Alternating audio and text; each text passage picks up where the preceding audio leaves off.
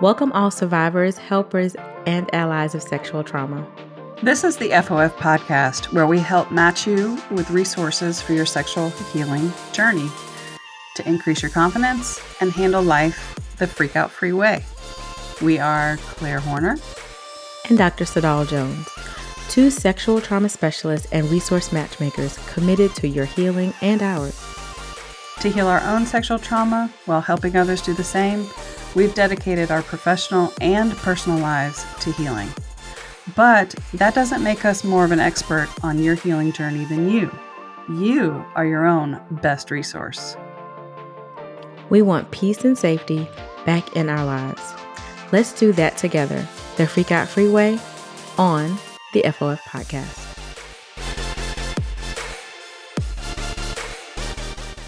Hello, welcome to the FOF podcast. I'm Claire. And I'm Dr. Sadal.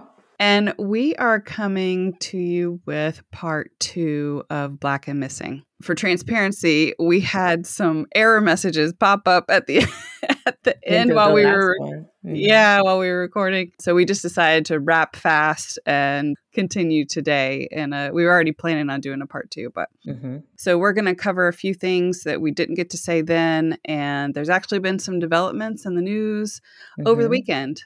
This is a Tuesday, and we had recorded that first part on Friday. So welcome. And as always, we're going to invite you to join us for about 15 seconds of just arriving, getting here. Present and prepared to listen to this topic. All right, so let's do that. Let's take a few seconds.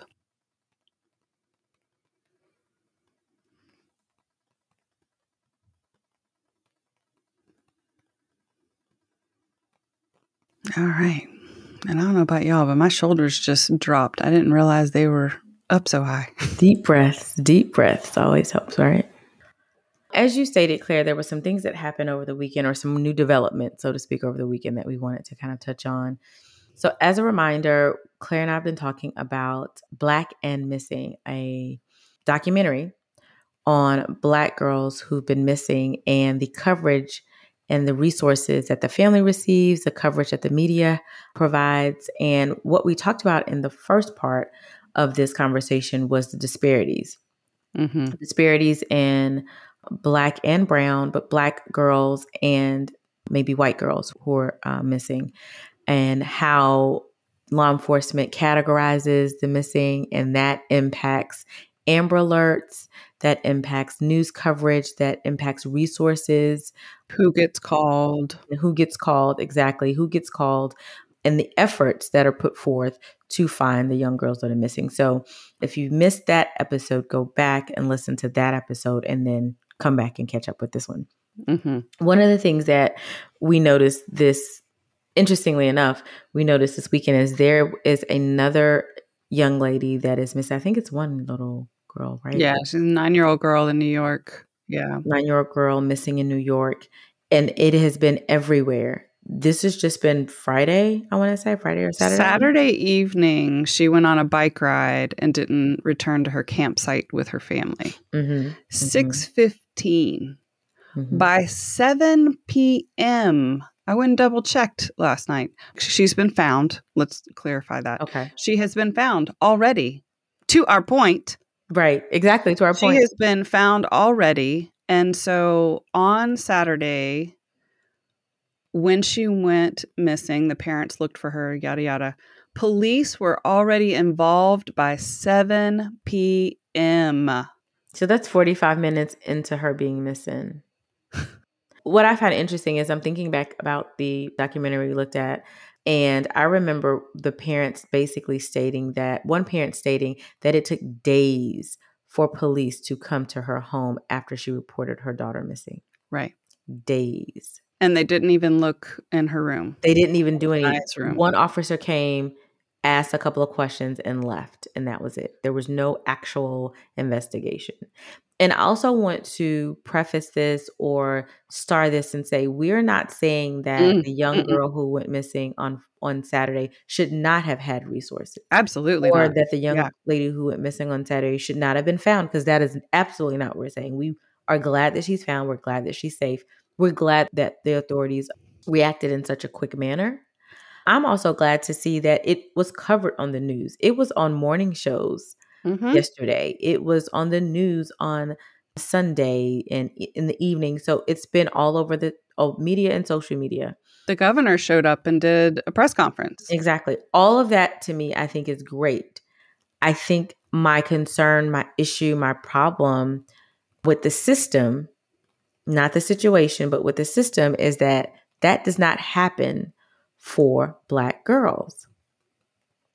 And that's where the concern is. And that's where the implication that some lives are better than others or more important than others or more significant than others, which we know to not be true. A child missing is a child missing, in my opinion. Mm-hmm. Exactly.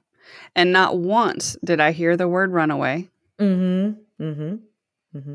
Not once. And, and people would say, yeah, but her bike was found and she wasn't with her bike and she was supposed to come back quickly and all of that. And so a piece that gets in this, I know when people are saying, yeah, but is that sometimes we have to look at the definitions and the processes for things like Amber Alert.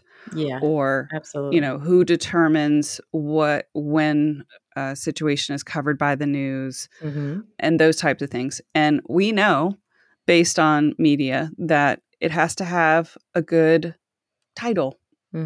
Absolutely. I mean, if you can say girl disappears off her bike in New York while she's camping with her family. Absolutely. And you can't see me, but Yeah. That's a headline. So That's it has to be a headline. Yeah, it has to be a headline.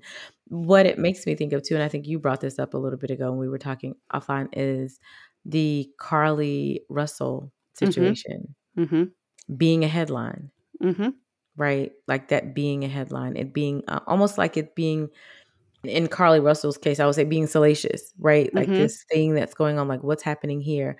And Carly Russell was the woman in Alabama who she's kind of labeled as the woman who saw the toddler on the side of the road. Right. Absolutely. And that she lied. And, and y'all, there's already a prime 45-minute movie about it.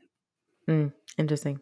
Because again, it's a headline. It's a headline. It grabs the attention. It got a lot of coverage for whatever reason. And interestingly enough, I would imagine someone's going to say, well, see, there was coverage on that one lady. She went missing. That one girl, she went missing because she wasn't a teenager, but she was a young girl. But she went missing. There was coverage on her. She was all over the news. People were posting on social media and she lied. That does not negate the fact that all missing children should get the same coverage. Exactly. That's neither here nor there. So that's my thought. My thought is just, I think the media coverage and the journalists are responsible for how they cover it. I think that even if law enforcement do not categorize something as, if there's a category for missing or runaway or whatever that category is, and they don't put out an Amber Alert, that doesn't, in my opinion, I don't think that stops journalists when they're covering these things from saying, oh, there's another child missing. Here's a story, here's information if you have information, that kind of thing. I don't think that stops them from doing that. I think that, like you just said, if it's a headline, if it's something that's going to draw attention, get more views, get more clicks, get more likes, then that's what's covered. We were talking in my household over the weekend about JonBenet Ramsey. How many years ago? How many years did it last? How many years has her picture been on tabloids? Years and years and years. How many years was she on the CNN? I can't remember her name. Nancy Grace. She covered that. Her and Kaylee. She covered those young ladies for years. I would beg to say she probably built a substantial part of her career on covering those two young ladies. Right. What's the money involved? Yeah. That's the other piece. Or young girls, not young ladies, but young girls. Yeah. Yeah. So in this space of, because we're here because sexual trauma is so prevalent. And this is just one aspect. Trafficking, predatory behavior, grooming, the internet. That space of luring, because that's something that police say that is, if they are runaways, there's no consideration for the fact that those kids have been lured away from their home, and that's still predatory behavior. That's still an abduction, right? Exactly. So it may not be a physical abduction, grab off the street, but it is definitely an abduction of the mind and a play on those young minds to lure them away from the safety of their home.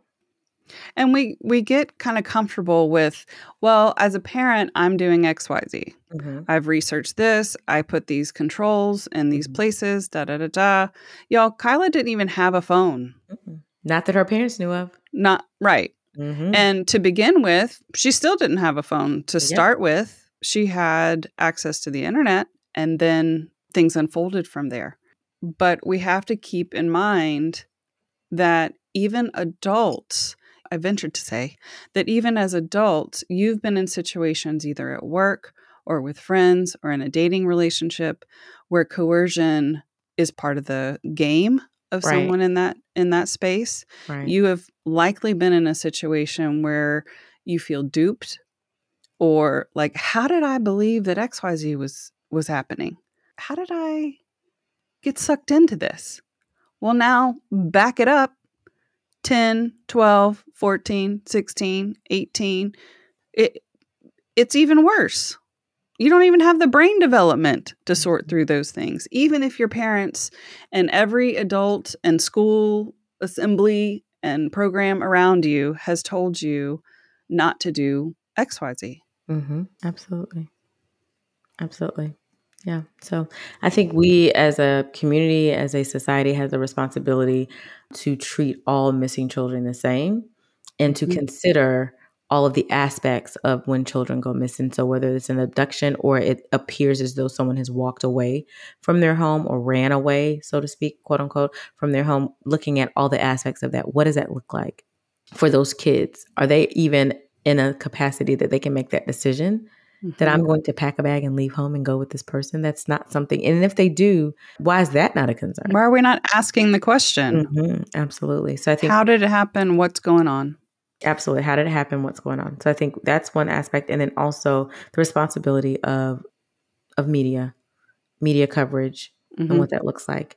And then what do we have to do to get those categorizations of missing children changed, right? Like, I don't even know what that looks like, but I would be interested to do some research myself on finding out, how do we do that? How do we change whether or not a law enforcement officer deems a child a runaway or a child being abducted? So lastly today, we want to touch on the aspect of, are we just here complaining about this? There's so many injustices. There's so many things that we don't get right in the world, much less this country. Yes, you can hear my tone. And I can see your face. And you can see my face. But, what do we do in this space? And, the word that always comes up for me is curiosity. Be curious about how and why these things are happening. Why are these discrepancies and disparities here? What is the history of it? What is playing in? What are the generational kind of flow down aspects that keeps these systems in place? Yeah. Ask that for yourself. Check with yourself and others. Yeah. If you're watching these things unfold with either in the room or on social media, on your phone with your loved ones or people that you're working with, ask the question. Pose that question to other people. What do you think about this? And help each other check biases. Make the check. Absolutely. And granted, I'm a middle-aged white woman speaking about this. So I'm also, I'm calling out myself and others in my community to be asking these questions on triplicate. Yes. Having the conversation and not being afraid to have the conversation. Yeah. Exactly. Race is part of the everything. Yeah. In America. And then, what happens when these children, because it's obviously not just girls, when these children are found or are not found, How do we support the families? How do we support those who have returned home? I know for Kyla, she doesn't talk to her parents, or what they mentioned in the documentary. Mm-hmm. She doesn't talk to her parents about what happened. Mm-hmm. About what happened. Absolutely. Yeah. So the care that we need to offer is important. So thank you for joining us again. I know this was a little quickie. It was a little quick ending. Quick ending. Let's quick say that. ending to this topic. Yes, exactly. Yeah. But thank you. And again, let's have the conversation in the comments. Let us know what you think and what your thoughts are. And if you watched the documentary, please let us know that too. And jump over to Reset Trauma Unstuck on Instagram, and we'll have that further conversation. Thanks so much. Absolutely. Thank you for listening to our podcast today. Follow or subscribe for notifications to upcoming Freak Out Free resources. Reviews are always welcome, so we can keep doing what you enjoy and tweaking the rough edges. We would also love to hear from you. If you want your question answered live on a future podcast, go to our webpage linked in the description and click Leave a Voicemail on the right side of the page. Or post a comment on Instagram under this week's episode at Reset Trauma Unstuck.